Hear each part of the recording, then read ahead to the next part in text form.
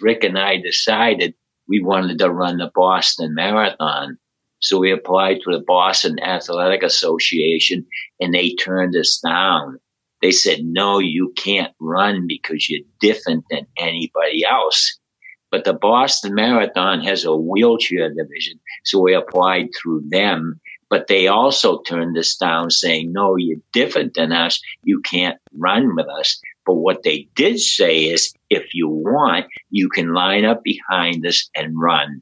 And that's what we did. And that's when we ran in our first Boston Marathon. And we were able to finish our first Boston Marathon in 3 hours and 15 minutes.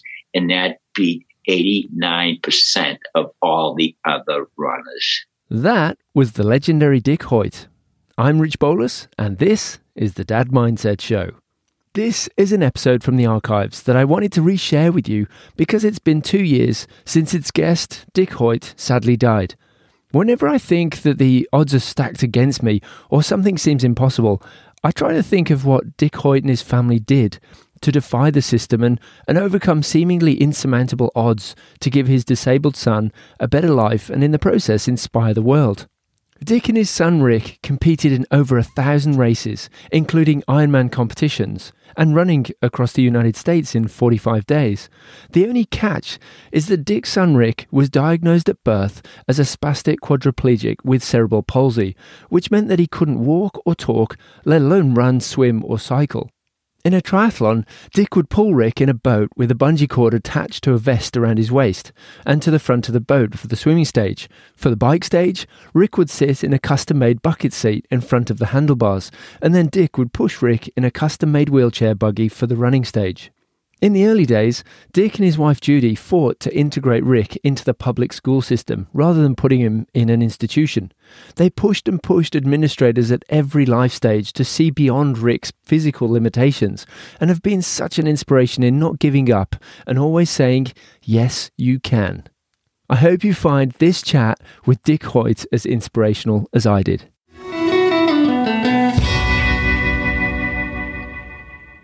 Dick Hoyt, welcome to the show. Oh, thank you. I'm happy to be here.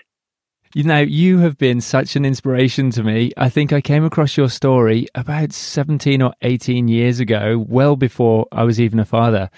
Can you tell us about how it all started, Dick? Yes, I will.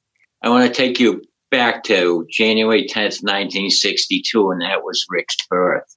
Rick was a very active baby. And when he was being born, he turned himself over and the umbilical cord got twisted around his neck. That caused a lack of oxygen to Rick's brain, which caused brain damage. At the time, the doctors said, forget Rick, put him away, put him in an institution. He's going to be nothing but a vegetable for the rest of his life. And at the time, my wife was 17 and I was 18. And we said, no. We're not going to put Rick away. We're going to bring Rick home and bring him up like any other child. And this is what we have done. Rick has been mainstreamed and included all of his life. Today, Rick is 58 years old. He's graduated from public high school. He's graduated from Boston University. He lives all by himself in his own apartment. And Rick and I have competed in over 1,200 athletic events all over the world.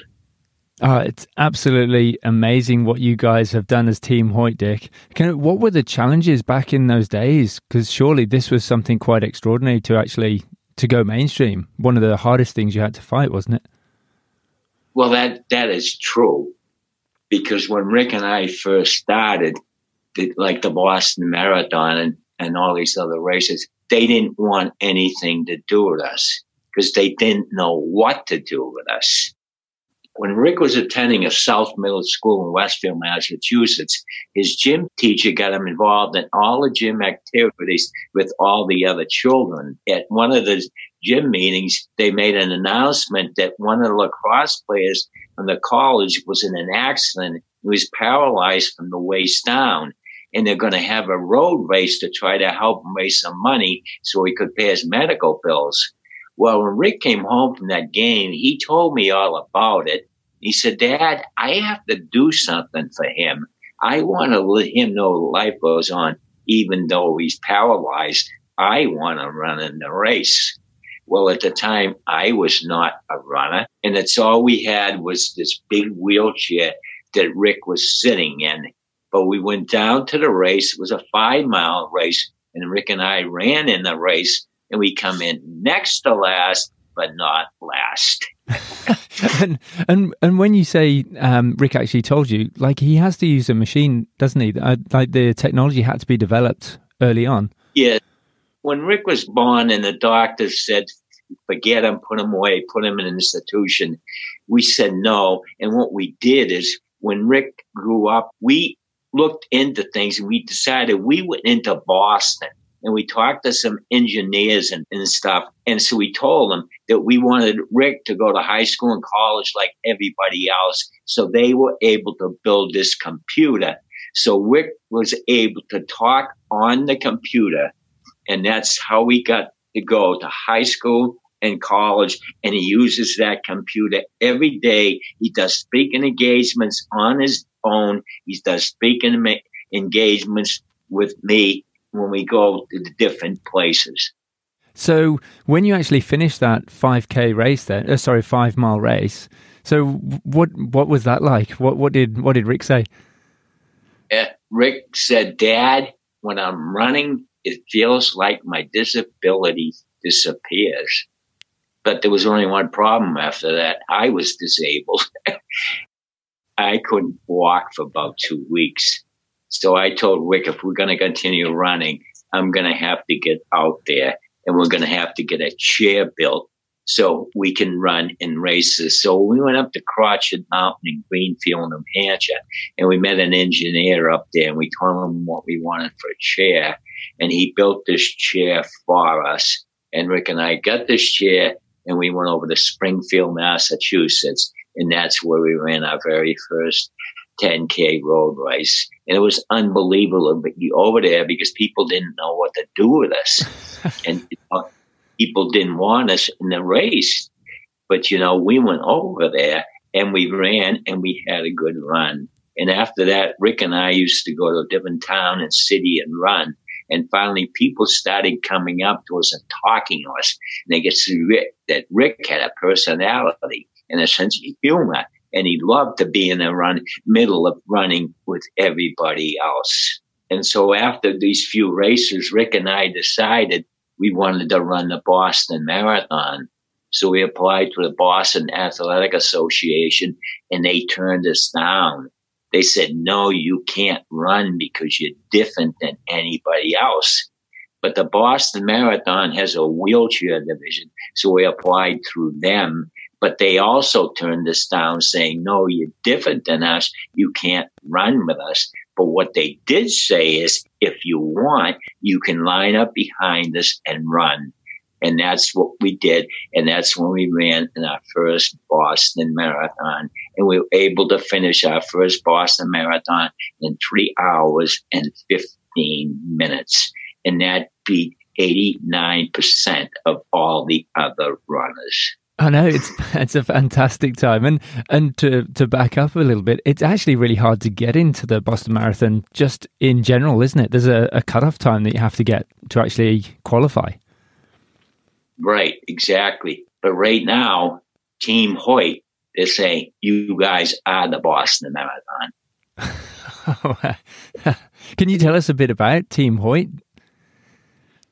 Yeah, Team Hoyt. Well, what we did, Rick and I ran in the Marine Corps Marathon, and we had our qualifying time to enter into the Boston Marathon. And that's when we did 2 hours and 45 minutes, which qualified Rick and I to the Boston Marathon.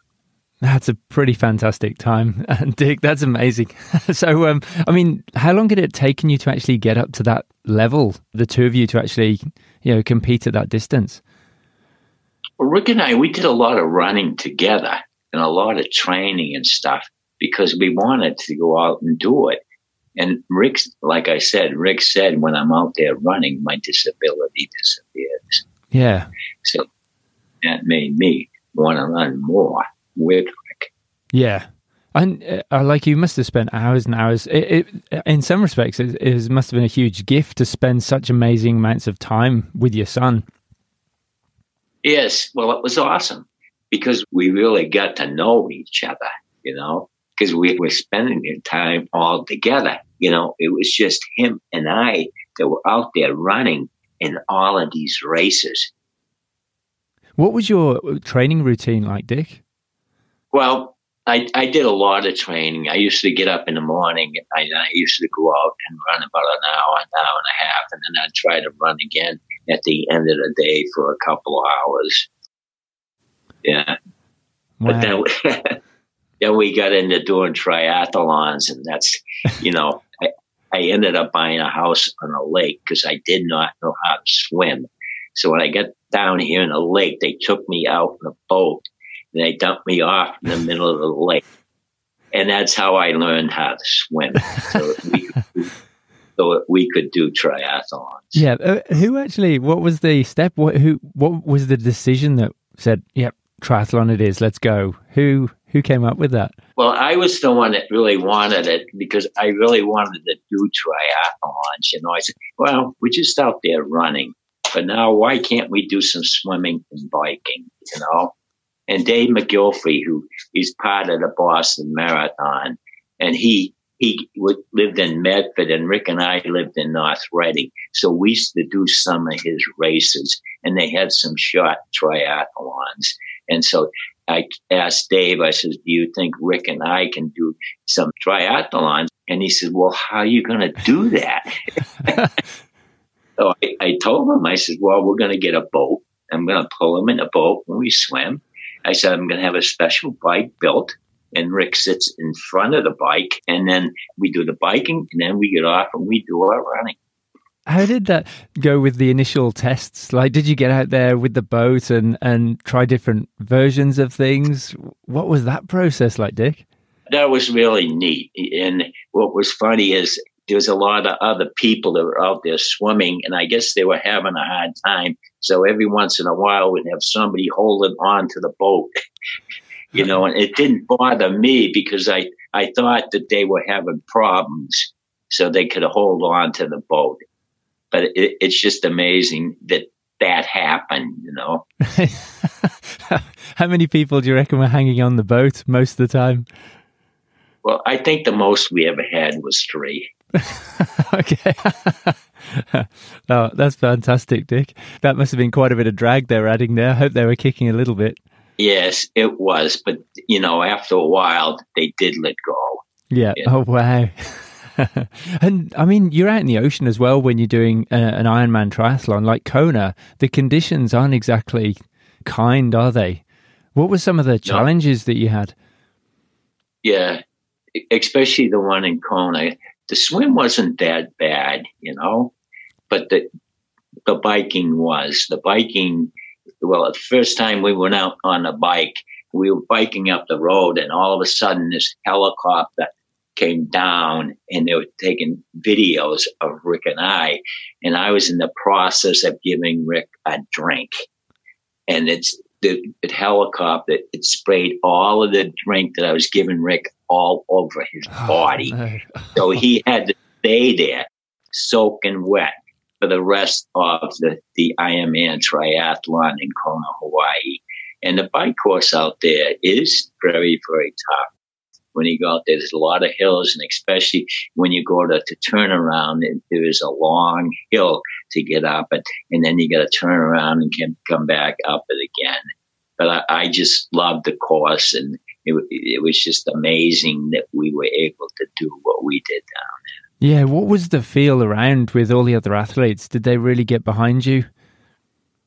Yes, they did. At first, nobody knew what to do with us, But then the pro athletes saw what we were doing, and they found out that we were doing shorter triathlons and stuff like that.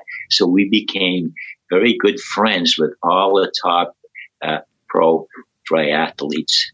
Oh, it's amazing. I think I remember one interview that you did years ago when someone said, "How long are you going to keep doing this for?" And I remember you saying something along the lines of, until we come last.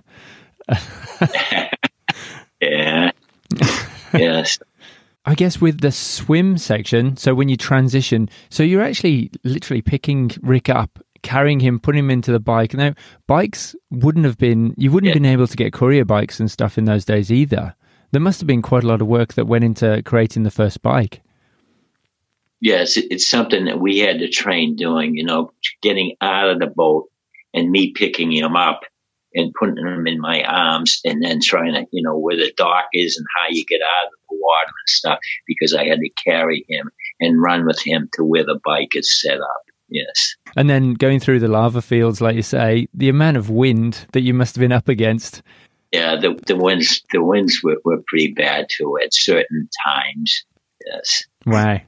Now, moving on from that, I guess you created a phenomenon, the two of you, and it's sort of grown and blossomed from there. So when did it start to pick up, Dick? The whole sort of Team Hoyt got grabbed by the media and everyone got behind you. It started picking up when, like you say, the media came to us and talked to us about doing stuff.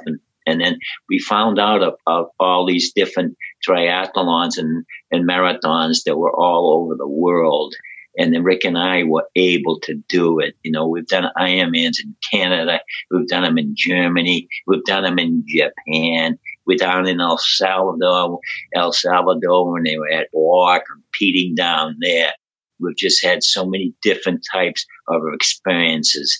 But the people were all behind us, especially when we get out of the United States. Everybody loved us over there. And we were the only ones out there, pushing somebody. Japan in particular was a massive sort of turning point for actually the way disability was perceived in Japan, wasn't it?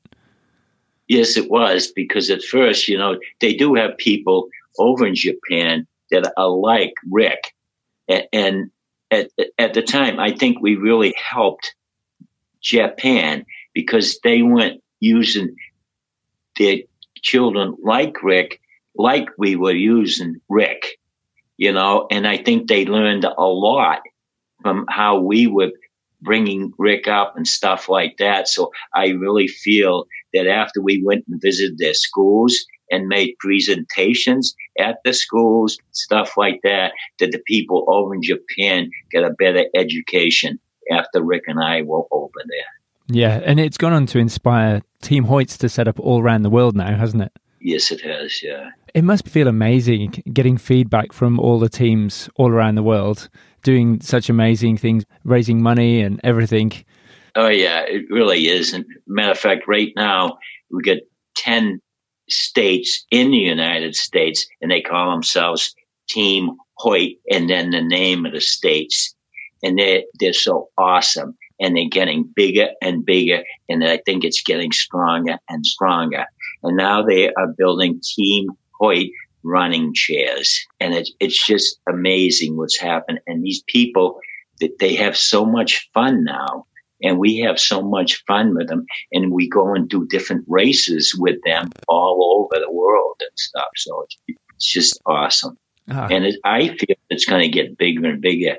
And I also got a call from Russia, and they wanted us to go over there and do a race and do some speaking engagements. So we'll see what happens with that. What other things are on the cards then? Because, how old are you now? Me? Oh, I'm only 80 years old. I know. Young. Yeah, Eddie is Not young. old, young. Yeah. And Rick sort of, what did you say, 59 as well? He's 58. 58. Wow. It's an inspiration just in itself that you guys are doing so much. Eddie is young and 58 years young. So yeah. I'm blown away. So when you're doing stuff at the moment, when you're out in the other countries and so on, what are the things that people really resonate with what you've done, the two of you? What's the thing that they take away the most? I think because, one time we were up doing the Ironman in Canada, and Parade Magazine was up there to do a feature story on Rick and I. And when we get up there, they went, And I don't go and look at the course at all before I do it because I know I got to go out there and do it.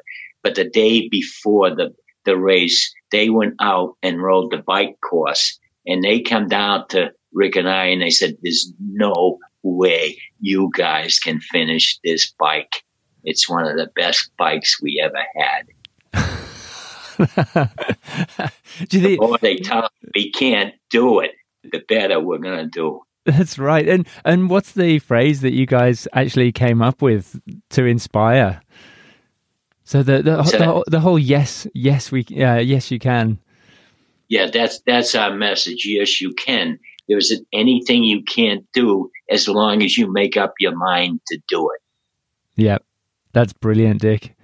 Now, I guess there's been so many people that were naysayers all along the way. It must have felt fantastic to just go, no, we're just going to go do this and then just finish it off. I mean, you must have really changed thousands and thousands of people's perceptions around what can be achieved.